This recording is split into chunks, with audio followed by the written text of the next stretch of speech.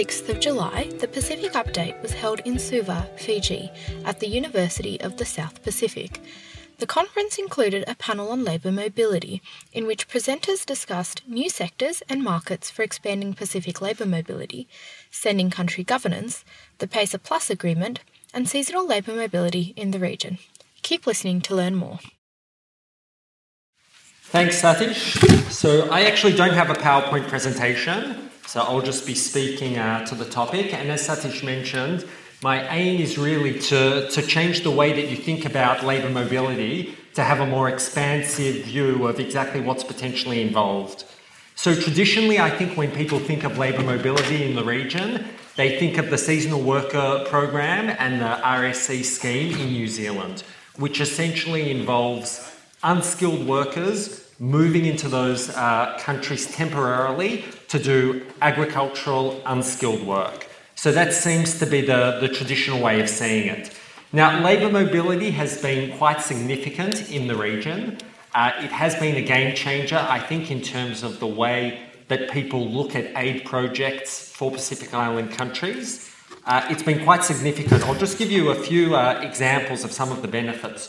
So, for example, if you look at the SWP scheme in Australia from 2016 to 2017 over that season, the average Tongan employee saved and sent home 5,000 Australian dollars for a total amount of $13 million in savings for Tonga, which was equal to almost half of Australia's overseas development program in Tonga for that time period. To give another example, in New Zealand, under the RSE scheme, for the first 10 years of its life from 2007 to 2017, there were almost 70,000 visas which were given out. So you can see that it's quite significant in terms of the number of people it touches.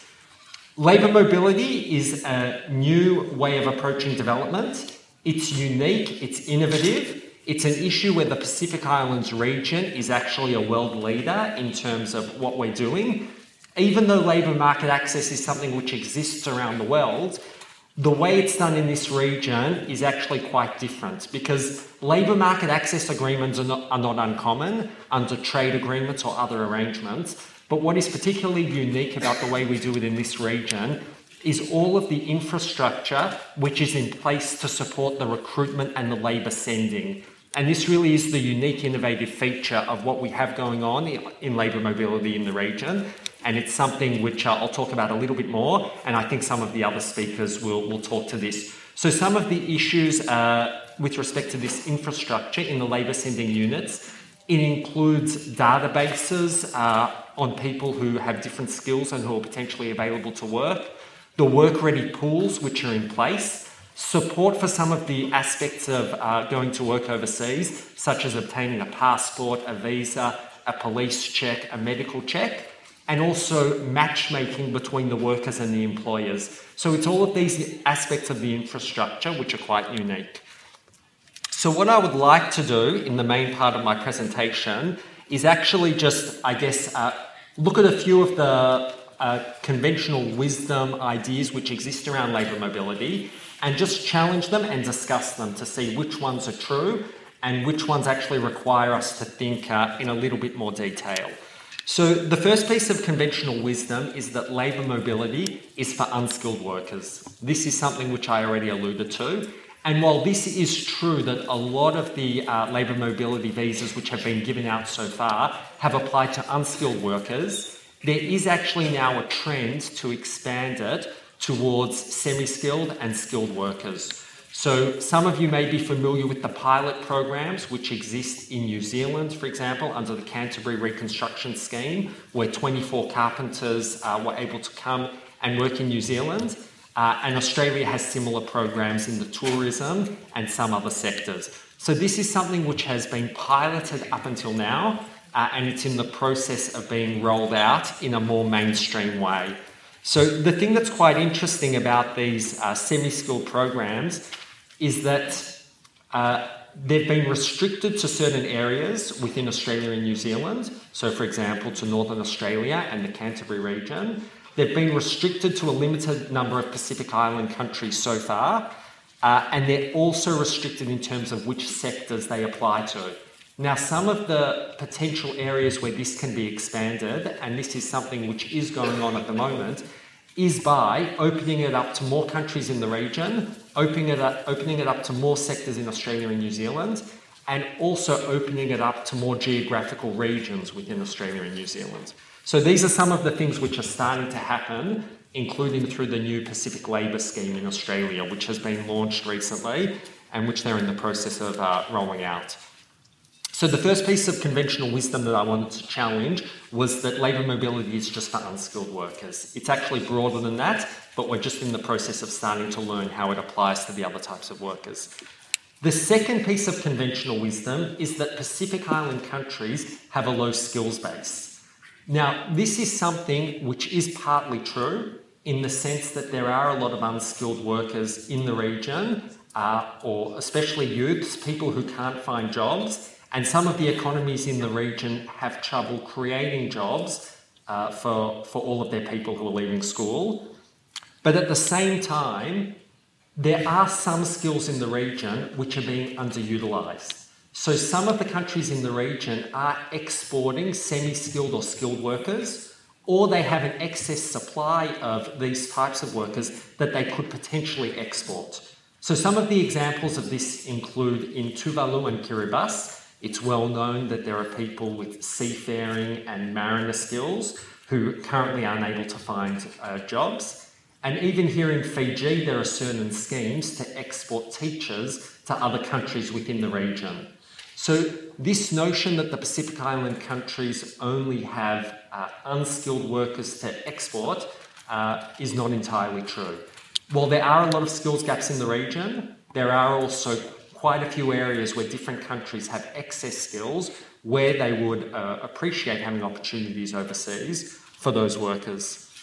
So one of the key issues in the region, which comes through in the labour market assessments, is to get a sense of where those excess skills are. So much of the work on labour markets in the region has tended to focus on where are their skills gaps, where do the Pacific Island countries need to bring in labour. But some of those assessments are also starting to look at the issue of where are their excess skills, which these countries should consider trying to find opportunities for overseas. And this is something which is quite important in the context of skills development, which is another important issue which is being addressed under the new phase of technical assistance from Australia and New Zealand to link the development of skills in the region to labour mobility opportunities overseas. So the third and final piece of conventional wisdom that I wanted to talk about is the notion that labour mobility is all about sending people from Pacific Island countries to Australia and New Zealand. And this is obviously the aspect of labour mobility which receives the most attention, but unfortunately it overlooks the fact that there's potential for intra-regional mobility. So there seems to be a bit of a feeling that when Pacific Island countries need labour, rather than looking within their own region, they look to the rest of the world.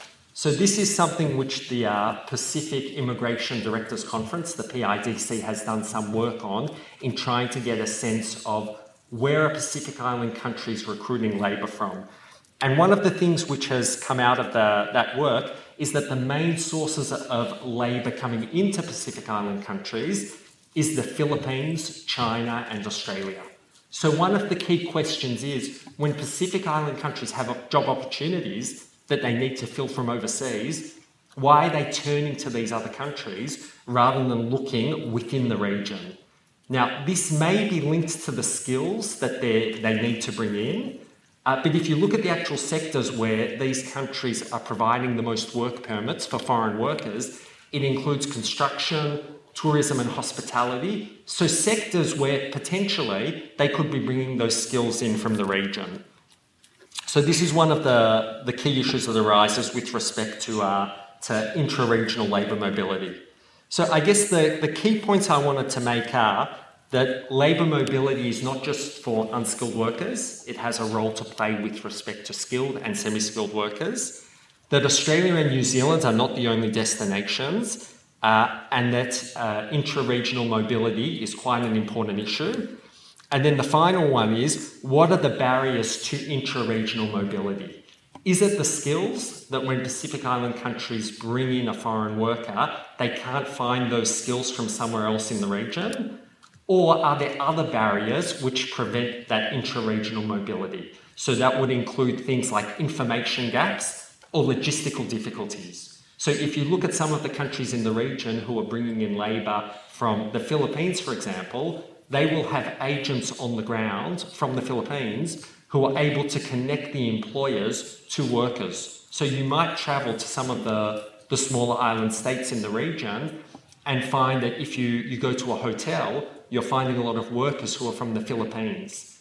Now the question is, could those countries bring in tourism workers from other Pacific Island countries? So one of the things that we're looking at the moment at PIFS is some of these obstacles to intra-regional mobility, which are not necessarily linked to skills, but which are linked to information gaps and also the logistics of moving people around the region. And one of the questions that we've been addressing, especially with the smaller island states, is how can they tap in to the labour mobility work that's going on in the region so that they can actually recruit from within the region. So when we look at labour mobility, and we'll have some discussion a little bit later of SWP, RSC, PACER Plus, you'll find that a number of our member countries in the region are not necessarily closely linked to this process. So you have the 3 Northern Pacific countries who have access to the US labour market, are not included in the Australia and New Zealand schemes. And you also have the Cook Islands and Niue who have access to the New Zealand and Australian labour markets. These countries are looking to bring in labour, and we're speaking to these countries at the moment about what is the best way to try to bring in labour from the rest of the region rather than going to, for example, the Philippines, China and Australia. And even though we're at the early stages of this work, one of the findings seems to be that the information and logistical barriers is a key barrier. It's not just that they can't find the skill set. So we've been talking to these governments about potentially linking into the labour mobility infrastructure which exists in the region.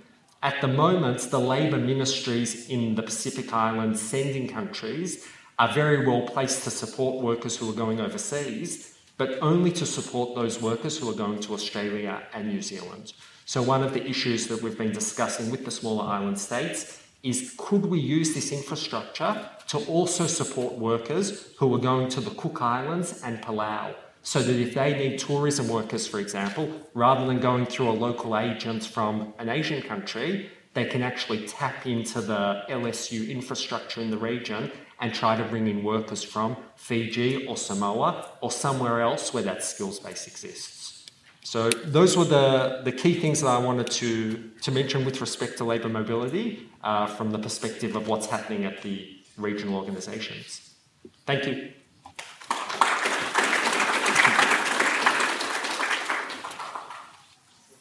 Ben, thanks very much. More or less 1 minute ahead of time, so that was excellent. Our next speaker, we'll leave the questions right at the end. We will have time for Q&A. So our next speaker is Stephen House, who's the Director of the Development Policy Centre at the ANU. He's also a Professor of Economics at ANU. He's going to be talking about sending country governance. Steve. Well, thank you, Satish, and good afternoon, everyone. If you've been to one of the earlier updates, you probably heard me talk before about labour mobility, but yep. Last year, I talked about what explained the greater success of the RSC, the New Zealand RSC, compared to the SWP, because the RSC very quickly reached to about 7,000 or 8,000, whereas the SWP has taken a lot longer, and it's even now still smaller than the New Zealand scheme. This year, we're turning it around and focusing on the sending countries. So last year, we were looking at the receiving countries. This year, we're looking at the sending countries and trying to explain the different participation of the sending countries. And in particular, trying to see if there's a link to the way the schemes are governed in the sending country rather than in the receiving country. So we got these 3 tasks, right? First, just explain how they govern the participation. That's a descriptive task, but it's quite complex and interesting. And we're still learning, so I welcome any comments and corrections if we've got things wrong. Second, explain why there is this difference in participation, and then see if we can find a link. Ideally, we'd like to explain the differences in participation in terms of the differences in governance. And so that's really our research question, and then we're going to look at the policy implications. But I do stress this is very preliminary research. It's work in progress. So just there are a few graphs I'm going to run through quickly to stick to my time limit. But, the RSE is bigger than the SWP, but, both are growing. And together, there are about almost 16,000 workers who went last year, and it'll be even more. That is even more in 17, 18. And, if you go back 10 years, it would have been zero. So this is a major change, and it's certainly worthy of our attention. But I'm going to start with this point, so to start with the second task, right, just to show you the differences in participation, because they are huge. They're much bigger than the difference between the RSE and the SWP. So I'm just putting them all together, both two schemes, and looking at the country participation. There are other countries that are eligible, like the compact countries, but they don't participate. And you can see, if you look at it this way, there's huge differences from 6,000 in Vanuatu to 17 in Nauru. But actually, if you think about the case in which the opportunities were equally spread across the Pacific, then each country would send have the same ratio of workers to population. So big countries would send more. And if we standardise by population, then the differences are even larger, right? They're incredibly large. So on the one hand, you have Tonga. So in Tonga, this is just in 2016-17, 13% of Tongans aged between 20 and 45 went either to Australia or New Zealand. I mean, that's an incredible number. And then you think most of them are men. I'm not saying that's a good thing, but that's a fact. So in men, about a quarter of all Tongan men between 20 and 45 went to Australia or New Zealand to pick fruit or vegetables. Right? That's a remarkable. That is transformational. But on the other extreme, look at Papua New Guinea. It's 0.0, and in fact, it's 0.01. So that means Tonga is not just 10 times PNG, it's not just 100 times, it's 1,000 times. The participation rate's 1,000 times. So why do we get such extreme variations in participation across the sending countries? Just to give you a few more, interesting facts that we're trying to explain. We have some countries growing strongly over time. So this is the cases of Tonga and Vanuatu. You see in Tonga the growth is sort of maxing out, whereas in Vanuatu, of course Vanuatu is a bigger country, it's still growing, whereas others haven't. So here's PNG, and you can see PNG, it's kind of up some years, down other years. It hasn't really been able to get the growth momentum. And even if we focus on the smaller countries, we leave out Tonga and Vanuatu, so we focus on the other countries where the numbers are in the hundreds rather than the thousands. We do see a lot of difference from 2012-13 when they were all about zero. Look at Timor-Leste, right? That's up to 700, growing very strongly. Samoa, it's about 400, down to the groups in the 200, 100, or virtually zero. So there is a lot of variation to explain. And the final thing that we probably won't get to is, why some countries do better in some schemes than others. So Samoa does a lot better in New Zealand and Australia, so does Solomon Islands. So there's a lot to explain, and what might explain all this, apart from the main focus, which are how the schemes are governed. So there are lots of other things, right, that could explain it. And, ideally we'd have a regression and we could try and look at which ones matter. Of course, we don't have enough observations for that, so it's more about thinking it through. But of course, one thing is other employment opportunities at home. Nauru, the economy is booming with all the Australian money flowing in because of the processing camp. So why would you go overseas? And then, as Ben mentioned, if you can go to the United States, why would you go to the United States indefinitely? Why would you bother going on one of these seasonal worker schemes? So that's obviously one factor. Second, some economies are relatively further away, more expensive to get to, and don't have such a strong agricultural tradition. If we think about Tuvalu, Kiribati, Nauru, I think that explains why those countries haven't participated very much. Other countries have internal challenges, right, or difficulties external to whatever you do around labour sending in horticulture. So think about PNG, it's internally quite fragmented, expensive, there are law and order problems. So those are challenges that PNG is going to have to overcome. Second last, another one, you have these first mover advantages, right? If you can get in first, that really helps you, right? And you can lock in that advantage. And you can get that first mover advantage through having a diaspora, as Tonga had in Australia, or you get World Bank support, as Vanuatu had to crack the New Zealand market. And on the other hand, you can have a last mover disadvantage, which is what Fiji's had, because Fiji was excluded because of the coup, it was excluded until relatively recently. So all these factors are important, but I want to argue that governance also matters. And just to talk about the first mover advantage, it does seem to be strong. Right? Look at how these shares of the top three, Vanuatu, Tonga and Samoa, have stayed pretty stable. But on the other hand, look at Australia, right, where you've really seen Tonga come down as a share and Vanuatu go up. So changes can happen, and I think we can't just say, well, we've left it too late. There is room for countries to grow, especially in Australia now, where the scheme is uncapped. All right, so now go to the second main topic, which are these differences in labour mobility governance across the Pacific. And first, I just want to explain what these differences are, and then try and do that linking between the differences in governance and the differences in participation. So what's the research base? As I said, it's a work in progress, but in fact my co-author Richard Curtin, who sadly couldn't make it to this conference, he's done all the hard work. So I'm just summarising it for him, but he has done these in-depth studies so far of PNG, Solomon Islands, Fiji, Samoa and Timor-Leste. And of course we're planning to do the other countries as soon as we can. And then we've also had a lot of discussions, just informal discussions with employers, government officials, just trying to understand what is a very complex set of setups. And as I said, I'm looking forward to get further feedback. So what do we mean by labour mobility governance? So we think of it as all the arrangements around the actual contract and work, right? So it's there are different ways you could divide it up, but what we've come up with is promotion. You need to promote the scheme so that people know about it. Potential workers, but word gets out pretty quickly. So it's really promoting it to potential employers, right? That's the key function. Then recruitment, right? The employer is never just given the worker, right? The employer has to select the worker.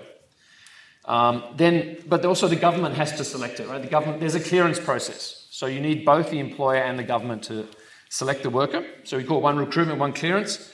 And then everything else we call facilitation. And this is a whole range of things from pre-departure briefing to helping with visa submissions or flight bookings, pastoral care, troubleshooting in Australia, reintegration when they come back. And so we put all that under facilitation.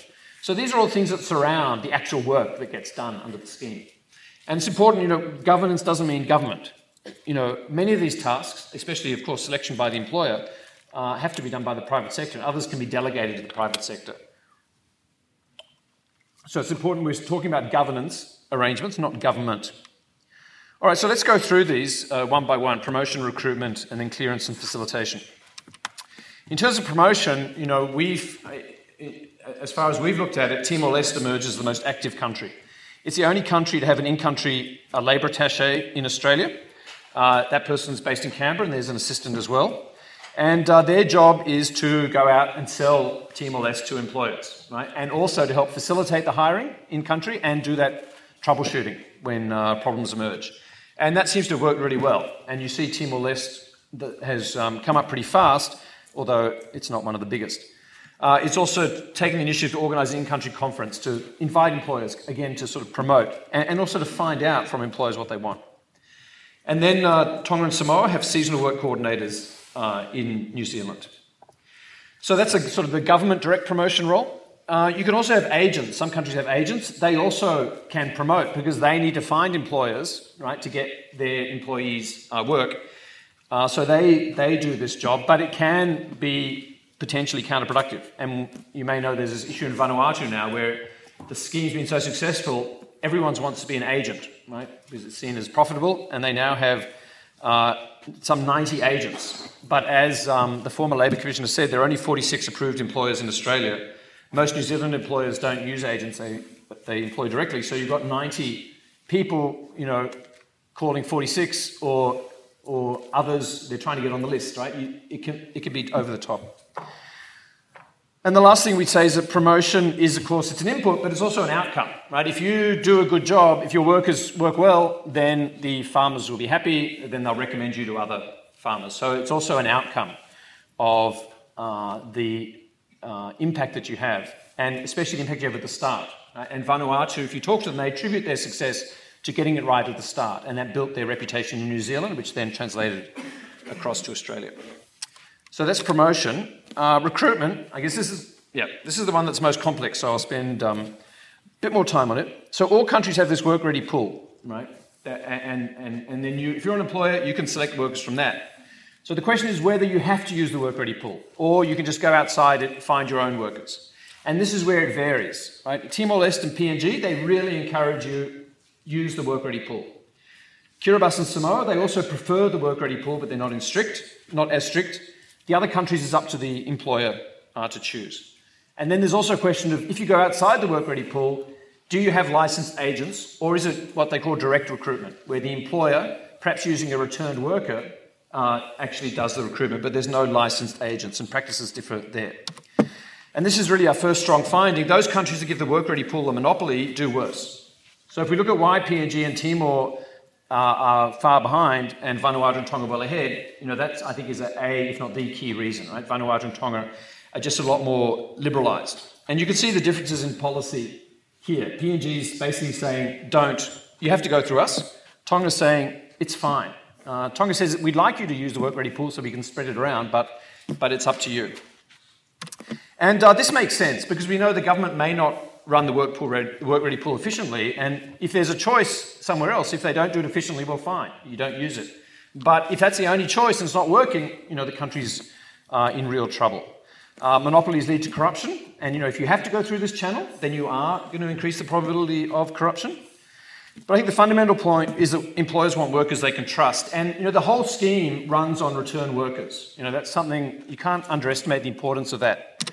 And just to illustrate that, if you look at the total number of visits under these two schemes, it's almost 100,000, right? Which is a huge number, right? But if you look at the total number of workers, it's less than 40, right? Which is still big, right? But it shows the prevalence of having return workers.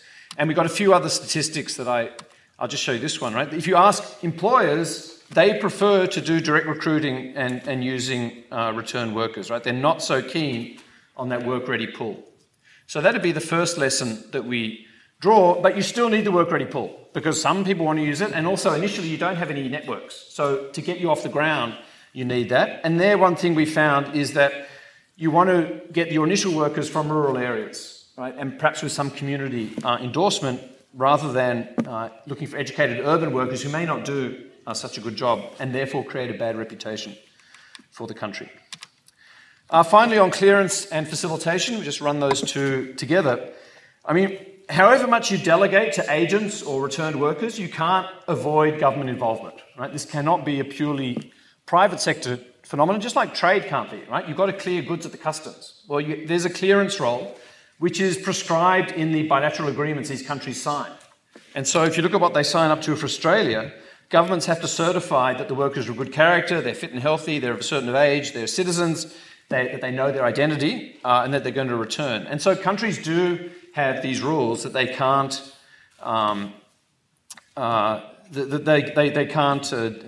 delegate. And so efficient administration is critical, right? There are some things the government has to do, and I think it's interesting to compare Vanuatu and Solomons. On paper, they look exactly the same, and so does Tonga and Samoa. So why have Vanuatu and Tonga done better than Solomon Islands and Samoa, respectively? I would say it's because they've done this efficient administration. Right? It's a hassle, a more vigorous, more employer-friendly environment. So I'm rushing a bit, but I know I'm coming to the end of my time. So let me wrap up. In the first part of the presentation, we just tried to show how the Pacific Island participation in the two schemes varies enormously across sending countries. And then we've argued that while sending country labour mobility governance arrangements are by no means the only factor responsible for this, it does seem to be an important explanatory variable. We'd say there's no single model for guaranteed and sustained success, but countries can learn from each other. And I guess what we draw are really these 2 points, that governance matters both in the broad sense and the narrow sense. So in the broad sense, it matters what sort of structure you set up to handle these arrangements. And, what we take away from the evidence is that you need to have a more liberal environment, provide scope for trusted intermediaries to emerge, avoid a monopoly situation. But then governance in the narrow sense is also important, right? What government actually does. And in this regard, efficient administration and leadership are key. In terms of advice we give to Pacific governments, and this is very preliminary, just to expand on or recapitulate some of the points we've made. Don't monopolise labour recruitment by forcing employers to draw from the work-ready pool. Fill the work-ready pool, because you do need one, with rural residents and using community selection. Resource and execute efficiently clearance and facilitation tasks. Consider delegation where possible. Consider a receiving country presence, like Timor-Leste has in Australia, for both promotion and facilitation. And then provide high-level bureaucratic and political leadership, right, to really drive this as a key economic opportunity. And then, of course, we always want to give advice to the Australian government, because the Australian government has put quite a lot of money into technical assistance to help governments improve their sending capacity. And first it was given to the World Bank, and then it was given to a managing contractor, Cardno. I mean, we would say from a sort of cursory review, it doesn't seem to have had much impact. Right? Certainly still this major variation. All the countries have received help, and I think you could do with some more evaluation. Interestingly, more recently, the aid program has taken a more hands-on role, less traditional capacity building advisory, more let's get the job done. And there's a program called the Boost program in the Solomon Islands, which is has actually hired someone to go and find employers who want these workers and then go and find the workers. And a similar assistance in Timor-Leste. And we would think the most effective approach is likely to be hands-on, but it's also going to be long-term. Both of these programs are still short-term, and probably much longer-term assistance is needed. But in general, we think the idea, Australia is very keen on aid for trade, and in the Pacific, aid for trade, has to mean aid for labour mobility, because labour mobility is such an important foreign exchange earner. And I think just like we try to facilitate trade, we should be trying to facilitate labour mobility. So it's just a question of how to do it most effectively. And then finally, of course, there are a lot more research questions to ask. There do seem to be some differences between Australia and New Zealand in how they operate. One has more labour hire companies, one are more actual farmers. That would be interesting to look at. We need to do more country studies. We need to talk more to employers. And then we need to, I guess we'll find this out over time, but also think about whether there are limits to growth. I showed you that Tonga is sort of maxing out. And Vanuatu, seems to be running into some policy issues with a very large number of agents and having some second thoughts about whether it wants to have so many return workers. So how to sustain success, I think, is an emerging issue. And then a final specific question is whether you should have licensed agents rather than just informal intermediaries like return workers. It's worked well in Vanuatu when there were a smaller number, but doesn't seem to work well, say, in the Solomon Islands. So that's an interesting question. So a lot still to study, and as I said, look forward to your feedback. Thank you.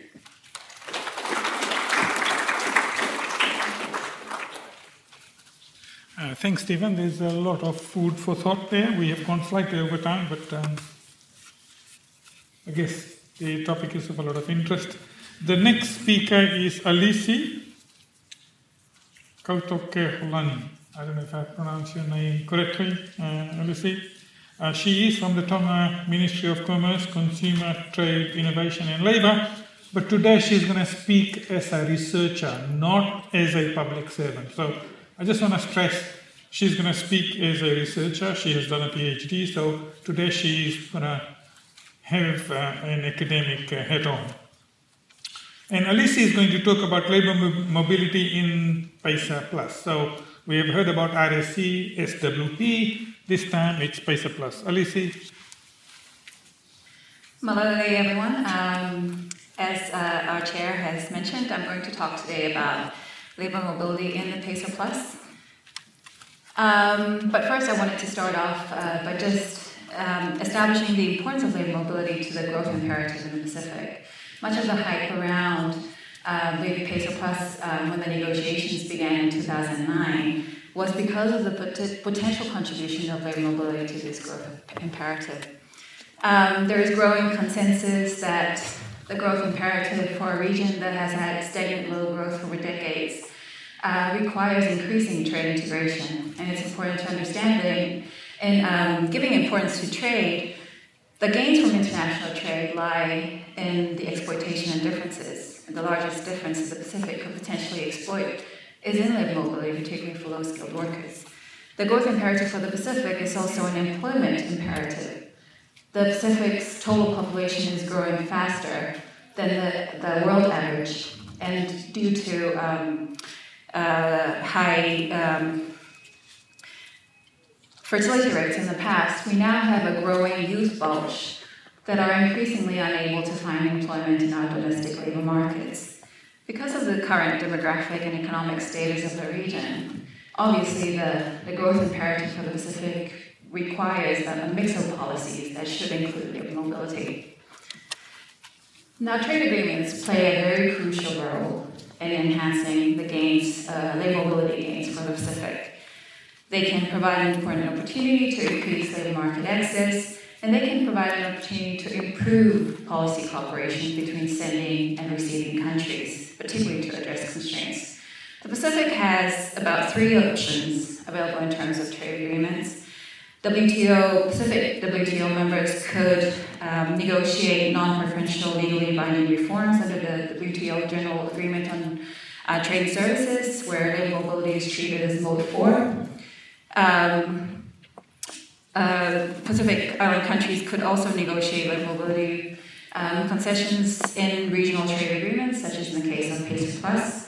And the Pacific could potentially benefit from unilateral initiatives that developed countries such as Australia and New Zealand have undertaken to liberalize their own labor markets, such as in the case of the SWP and RSE. Today, I'd just like to focus on the PACE Plus and the role of the PACE Plus as a regional trade agreement in increasing the gains from labor mobility for the Pacific. The PACE Plus builds on the PACER agreement, the original PACER agreement, Pacific Agreement for Closer Economic Relations, that was ratified in 2001. This is a framework that was established essentially with the objective of achieving gradual trade and economic integration of the economies of the former island countries and Australia and New Zealand. So fundamentally, PACER Plus is in essence supposed to improve and increase economic and trade integration within the region. And it was also expected to be the most welfare-enhancing trade agreement for the foreign island countries, mainly because of the high volume of trade between foreign island countries in Australia and New Zealand. The trade creation benefits was expected to outweigh the trade diversion effects. So from this perspective, PACER Plus was considered to be the most important free trade agreement for the region. But I'd like to just note here that when the negotiations began in 2009, the Pacific Islands have always argued against a conventional free trade agreement due to the adjustment implications and the revenue implications, particularly for foreign island countries which have heavily depended on tariffs for government revenue. What the Pacific leaders, from the beginning of the inception of PACER Plus negotiations, have pushed for is for labor mobility to be a priority in the PACER Plus negotiations. In fact, it was included as one of the 6 initial priorities in 2009. And I've just pulled out some excerpts from the Foreign Trade Ministers' meetings outcomes document in 2013 and 2014, just to establish how important labor mobility was in terms of the PACER Plus negotiations.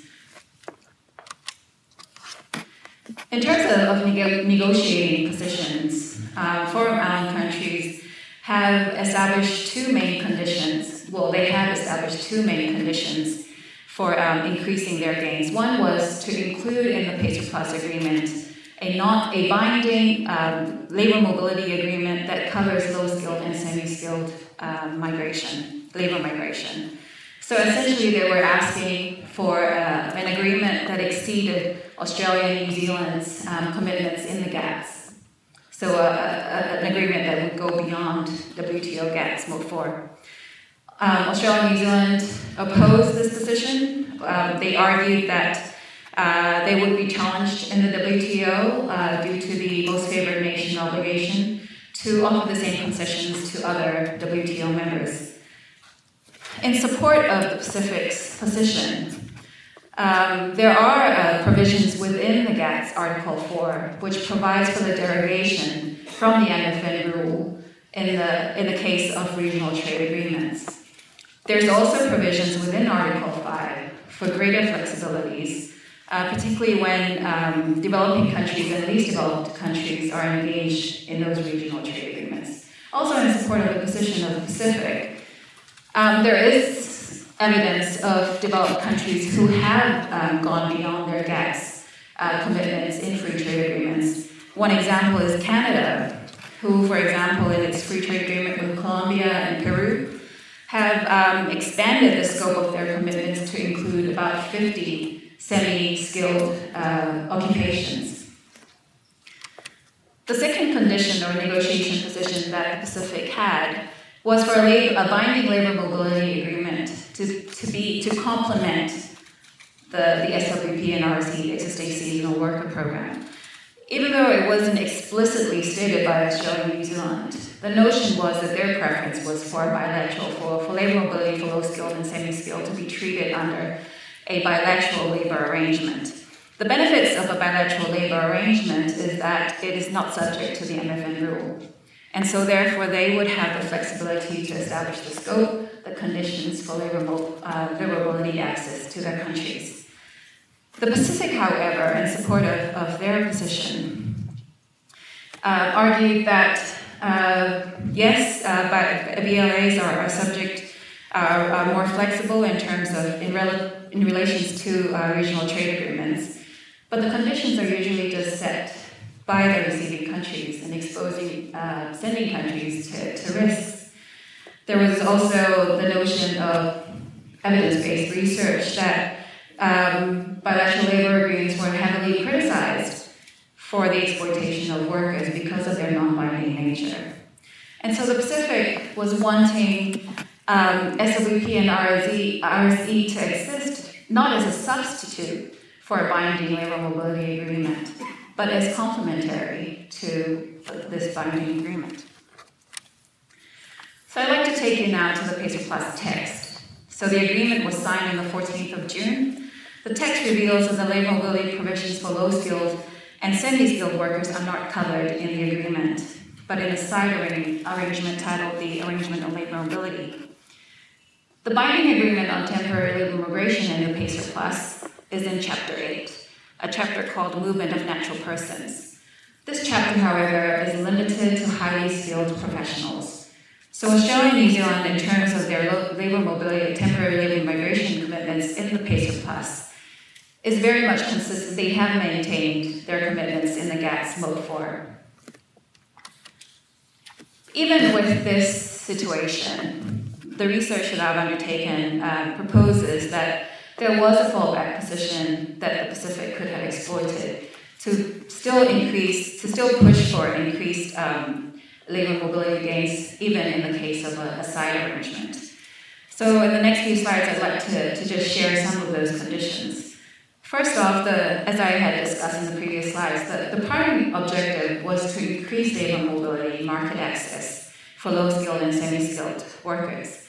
And so there was a need to lock in those commitments even in the side arrangement.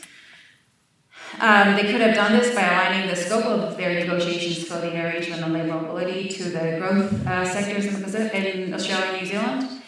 But obviously in the arrangement, there is no clarification of the scope, there is no clarification of the skills and occupations that Australia and New Zealand are committed to liberalise, and so it is unclear whether there would be commitments from Australia and New Zealand to actually increase labor mobility market access for the Pacific that would go beyond what is currently available to them in the existing seasonal worker programs. The only commitment relating to labor market access in the arrangement on labor mobility is the commitment relating to the Pacific Labor Mobility Annual Meeting, which is an annual forum that would provide for the discussion of to advance areas of cooperation to address the progress towards achieving the objectives of the arrangement. Secondly, this is particularly for semi-skilled labor mobility. There was a need to include specific commitments to remove regular immigration barriers. The agreement does not address this issue. Second, thirdly, there is need in terms of addressing these labor mobility immigration non-tariff barriers, particularly for semi-skilled workers. it is advocated that there is a need for improved regulatory cooperation frameworks, such as in the case of mutual recognition arrangements. The arrangement does recognize the importance of this, but the language in the arrangement is very much best endeavor. There are no solid commitments from Australia and New Zealand to ensure that there will be commitments to improve and establish such arrangements. Other research that I've undertaken on Tonga's participation in the seasonal worker program has found that there are cases where there could be potential infringements of workers' rights and labor standards. And so this is an area that could be covered in the arrangement. Several developed countries have included labor standard provisions in free trade agreements, for example, the US, even in its free trade agreement with the Dominican Republic and Central American countries, the New Zealand and its free trade agreement with Thailand and China. But I just put down a word of caution that perhaps the reciprocal nature of the PACER Plus and perhaps arrangement on labor mobility needs to be taken into consideration so as to avoid any unnecessary costs to the smaller Pacific Island countries. But the arrangement on labor mobility does not address this issue. Lastly, as mentioned by Stephen in his presentation, there is a lot of work that needs to be done in sending countries. Yet, and this requires capacity as well as resources that the Pacific do not have. So there is it is crucial that labor mobility is linked to targeted development assistance.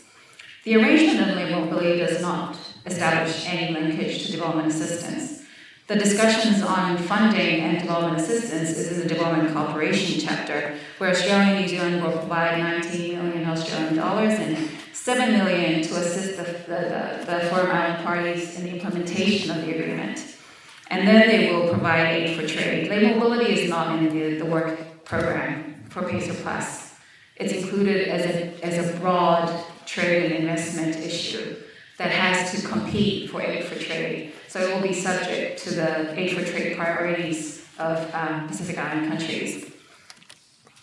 So in conclusion, in just briefly discussing with you some of the findings from my research and my experience in the negotiations, the conditions, I guess it's fair to say that the conditions for foreign island countries to increase their labor mobility gains in the PACER Plus negotiations, as well as on the arrangement on labor mobility, were mostly unmet. The role of the arrangement on labor mobility is therefore unclear. And the main gain for the Pacific from the arrangement on labor mobility is the Pacific Labor Mobility Annual Meeting. But it's still unclear what the Pacific is going to get out of this annual meeting. I would propose that in order for the Pacific to benefit from an annual meeting, there needs to be targeted objectives and a work program to address some of the issues that I had discussed. And in final, currently the progress of PACER Plus into ratification is an issue that is currently being discussed. And I would propose that perhaps improvements in the labor mobility arrangements, if it is a non-binding arrangement as it is established, that perhaps this could be an incentive for the 5 foreign island countries that have not signed on to the agreement to actually consider signing, and for countries that have signed to move on to ratification. And so perhaps this could be an issue that should be further considered in the deliberations next week in Samoa, as well as in the bilateral deliberations with Australia and New Zealand. Malo Mito.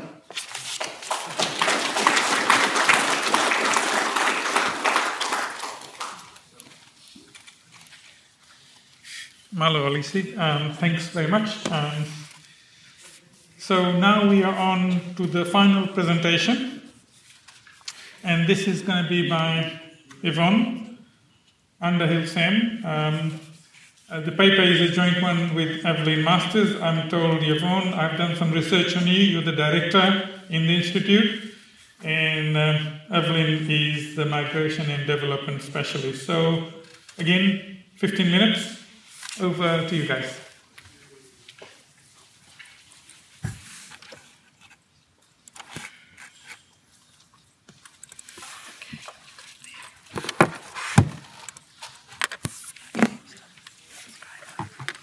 Kia ora tātou katoa, and very nice to see people still here at the end of the day. This is a joint paper with myself and Evelyn Masters, and it was funded by the New Zealand Institute for Pacific Research, which is a DFAT-funded institute. MFAT. Did I say DFAT? Oh, big problem. Or maybe not. There are a lot of similarities. But yes, this is MFAT's contribution to supporting some research, and this particular bit of research around labour markets was one of the very first ones that they were interested in. I want to say thank you very much to the previous speakers, because that provides a really nice framework, and in particular to Elise for taking us back to the kind of the very original understandings of where labour mobility has come from. And I think sometimes we forget, that it's become a demand-driven approach to something that was initially a really important part of Pacific country mobility and solidarity around ways in which we could move in the Pacific. So this presentation is about how many wins make a winner. And I was just thinking about some of the numbers that I've heard recently when Julie Bishop last week, whenever it was, a couple of days ago, talked about or announced the next phase of the Australian program. She talked about coming to the Pacific 33 times. So then I started to think, how many times have I been in the Pacific? Because I'm from the Pacific. And I'm sure many of you in the room as well could count many more times that you've been in the Pacific. So that was a really interesting statistic or number to me, that one could count the number of times you've come into the Pacific. I think also, Stephen, I'm glad that you made the distinction between visits and workers, because again, there's another statistic there that we need to really break down when we start to think about how many people are involved versus how many visas are also involved. So I just want to go through this particular project. I have a lot of slides. I'm going to settle on one as we go through. And we'll just start off with the key points. Labour mobility is here to stay, but the question is, how can we ensure the gains in economic rights do not mean a loss of social, cultural and political rights? And in order to kind of address that, we are looking for a refined analytical framework that I think can capture better the diversity of implementation and impacts. And this points to the need for a lot more longitudinal research, which interrogates some of the different imperatives to get the number of wins and the number of losses, many of which we might mention today. So those are key takeaway points. As I said, labour mobility is destined to be a critical development role in the Pacific. Decent work is becoming more widely spoken about. Kiribati now mentions in its labour migration program the notion of decent work, so it's not just about labour mobility and numbers and workers. It is being moderated by the notion of decent work, which implies there has been a slippage to indecent work, or whatever you might call it. So I think that's really important. So decent work for all Pacific women and men, citizens, in their home countries. That's a distant possibility in our home countries to have that. So employment in other countries, of course, is going to be the reality. So what we did at first when we began this research was we took a look at the decade of research that has been undertaken on labour mobility. And it was quite a timely moment. There was an awful lot of research that had been published on this, and so we just took that moment to have a look at it. There's more coming. And I think it's important for us to keep a track of the considerable amount of research that is out there and begin to think a bit more carefully about the different kinds of research and what it's arguing for, because they do sit in a range of different ideological perspectives. One of the things that came out of that systematic literature review was that there was actually a relatively small number of quite well-known researchers who were involved in this because they were working at this interface of interagency relationships. While a little bit more recent research, and I think Elise's paper was one of them, but a little bit more research has kind of begun to draw us to some of the complex social impacts around seasonal labour mobility. But still, the policy dial is stuck on this triple win approach.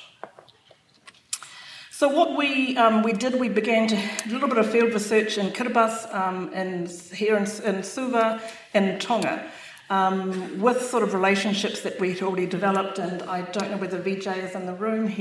I work with Vijay here. Vijay's there, and Dick Bedford, who's worked often in Kiribati, and Evelyn Masters and I worked in Tonga. And we really just wanted to get a little bit, the first thing we wanted to do was to share the literature review that we'd done and demonstrate the range of different kinds of evidence that was coming out of that. And then we spoke to a lot of people. So I think one of the key things we wanted to sort of highlight was that even in a triple win approach, we don't get an opportunity to really dig down onto the losses that are also occurring. So we wanted to kind of raise that, and it was coming up with the research. And in particular, those people who are familiar with the research on seafarers in Kiribati, we now have a generation of research that speaks to the impact of what the seafarer communities and that practice of seafaring in Kiribati, the actual impact that has had on communities and families in Kiribati. So we are well positioned to understand the wins and the losses of this long-term work for employment. Okay. So some of the overarching findings that we came through was that it was about the importance of strategically managing both the mitigation of the negative social and economic impacts of which we were finding, as well as the enhancement of both the economic and social incomes. And these need to be disaggregated by, at the very least, gender. And that was a very clear thing that came out. Many people spoke about women not being involved in the labour mobility schemes. And so while they may not be involved in the travelling, they're absolutely involved in the schemes because they're at home doing a lot of other things. So it does require us to think a little bit more differently and to at least have a disaggregation by gender. So we wanted to kind of have a little play around with the Triple Wins framework, and that's really what I want to focus on a little bit today. Because we want to look at that Triple Wins framework and to redevelop it a little bit more to identify the different imperatives, and the previous speakers have mentioned some of those imperatives, but to also add another dimension, which I think is really important, and that is in the area of those ancillary services.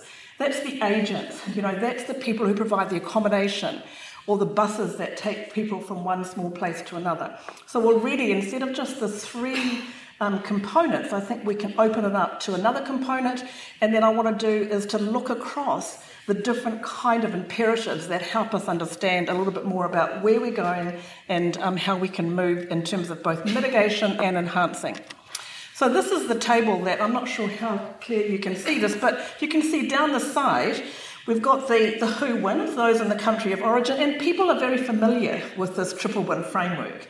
But what we've just done is, if we go down, I'm going to take another slide. The winners are the country of origin, the country of destination, the seasonal worker, and the ancillary services.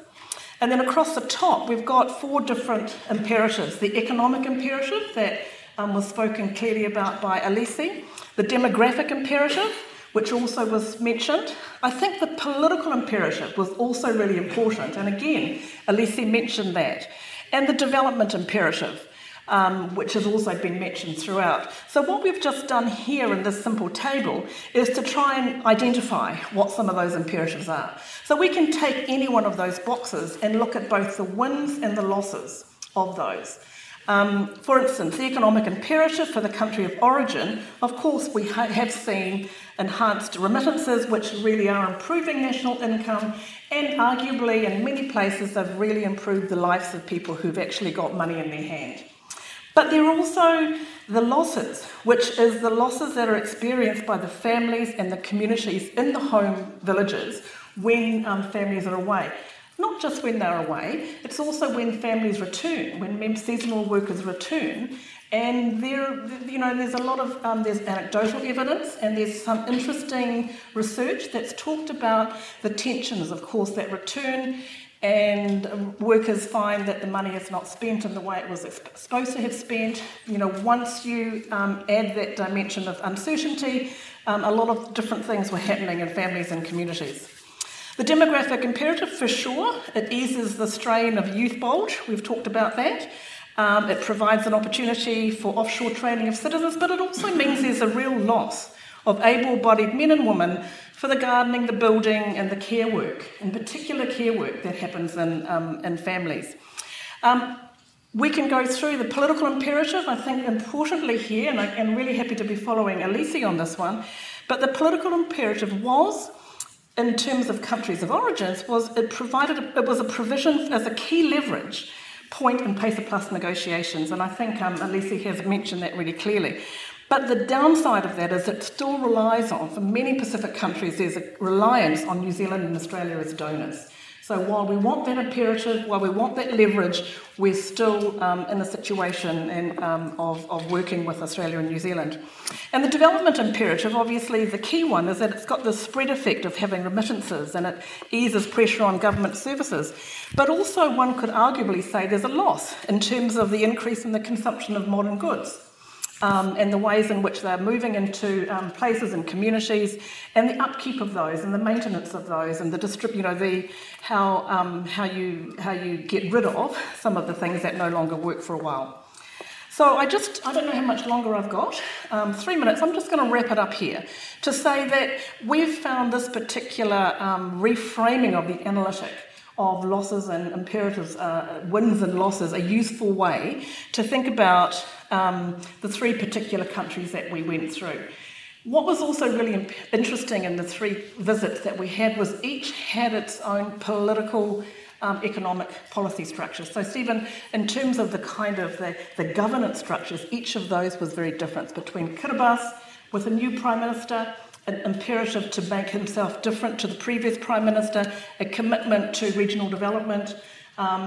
With Tonga, and we were there in Tonga just before Geta, and that is a real reality check again. You can do as much as you like with all the constraints that we have in our governments, and then you'll have a major cyclone. And in Fiji, of course, Fiji has this decree, its labour market decree or its labour employment decree, which has a very clear steps of how you're going to develop your labour, how you're going to provide the employment opportunities in Fiji. And that includes, of course, in Fiji, the fact that you have highly skilled workers as well moving through globally. As sports stars, as security guards, etc. So each of those three countries highlighted very different political economic positions in which we really need to understand when we think about how labour mobility fits within their development context. I'm going to leave it there. Thank you.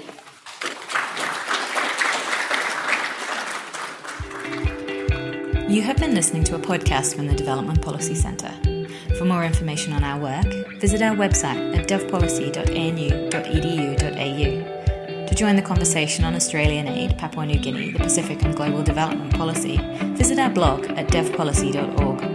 At the blog, you can also sign up to our newsletter to get all the latest updates, or you can connect with us on social media. Thanks for listening.